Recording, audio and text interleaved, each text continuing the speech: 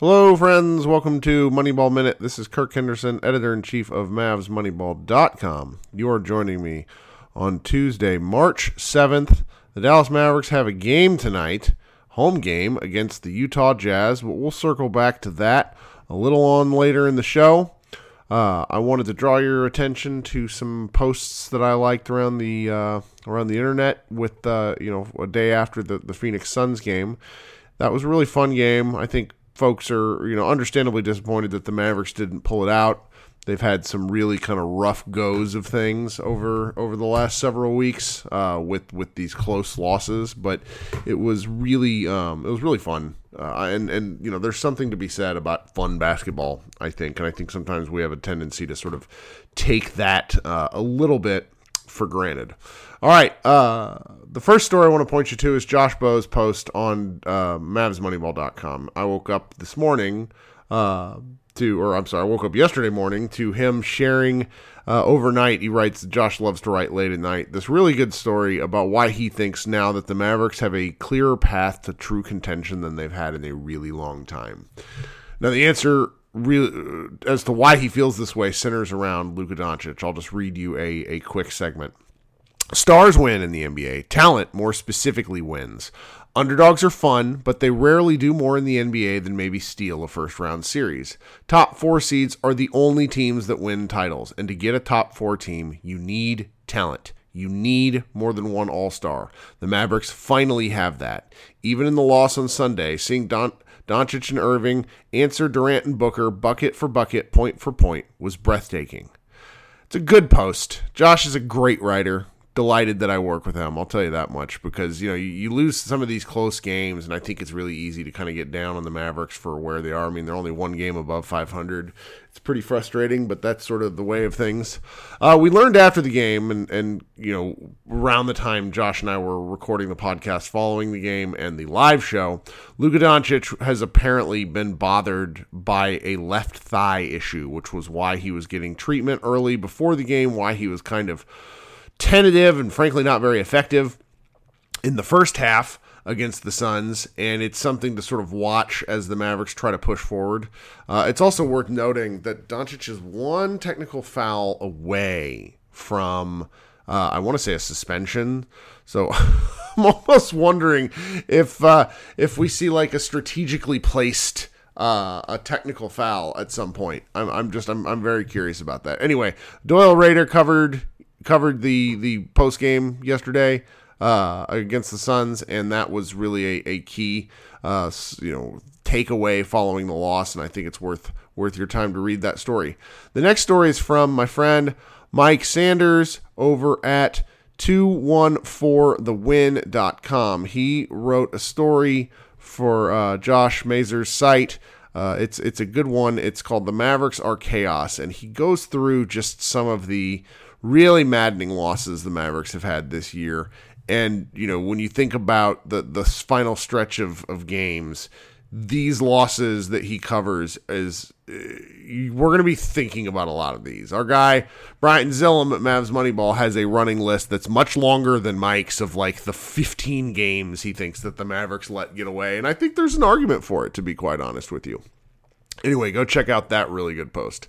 Then my buddy Grant Afseth over at DallasBasketball.com. They obviously do a lot of stories. He did a post about 3 big takeaways with, kind of the entirety of Monday to sit on and let process, instead of just instant reactions to the game.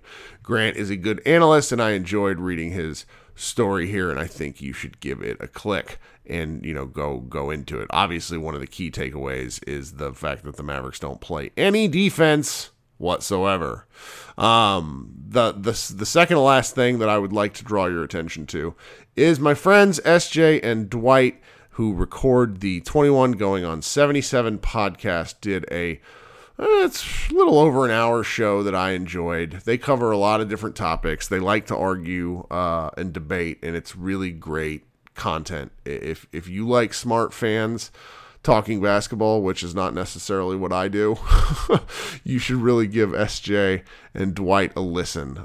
There's some talk about Christian Wood. There's some talk about building a championship team around Luka and Kyrie. There's a best closing 5 lineup discussion, and then just some, light whinging on Jason Kidd's show or lineups and what it does to all of us as we're watching the game. All right, the very last thing I want to share with you is Mavs.com's Bobby Corralo, Do Everything Media guy, posted a tweet thread yesterday that I really liked it. I'm going to share it in the notes, obviously, like all this stuff, so you should go read it. But he basically gave away just kind of an incredible amount of data. It's stuff we all knew, but seeing it in one place is really something. He talks about how the Mavs are 2-6 in their last 8. 5 of the 6 losses were decided in the last 10 seconds or in OT. In that time frame, the Mavericks have the 3rd best offense in the league and the 30th ranked defense. He goes on to say, Dallas is 3-21 this season when allowing 119 points per 100 possessions in a game. The Spurs rank 30th this season at 119.6. The Mavericks are 30-11 in all other games. He goes on to note that the Mavericks don't have to be a top 10 defense. A top 29 caliber defense would have won all of the games the Mavericks lost. He's saying the Mavericks have lost 21 games because their defense has been that abysmal. The Bobby is just such a smart guy. I think that particularly with his role with the Mavericks, he doesn't get to write as much as I think that he would like to. But he does do these great live shows that they do on Mavs.com. Anyway, Bobby's the homie. Really like Bobby. Go give this a click.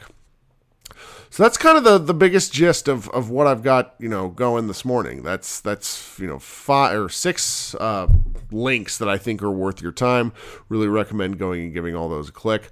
Before we head out here, just some brief kind of look ahead at the schedule. The Mavericks play 4 more ESPN games and 4 more nationally or NBA TV games, which is pretty interesting.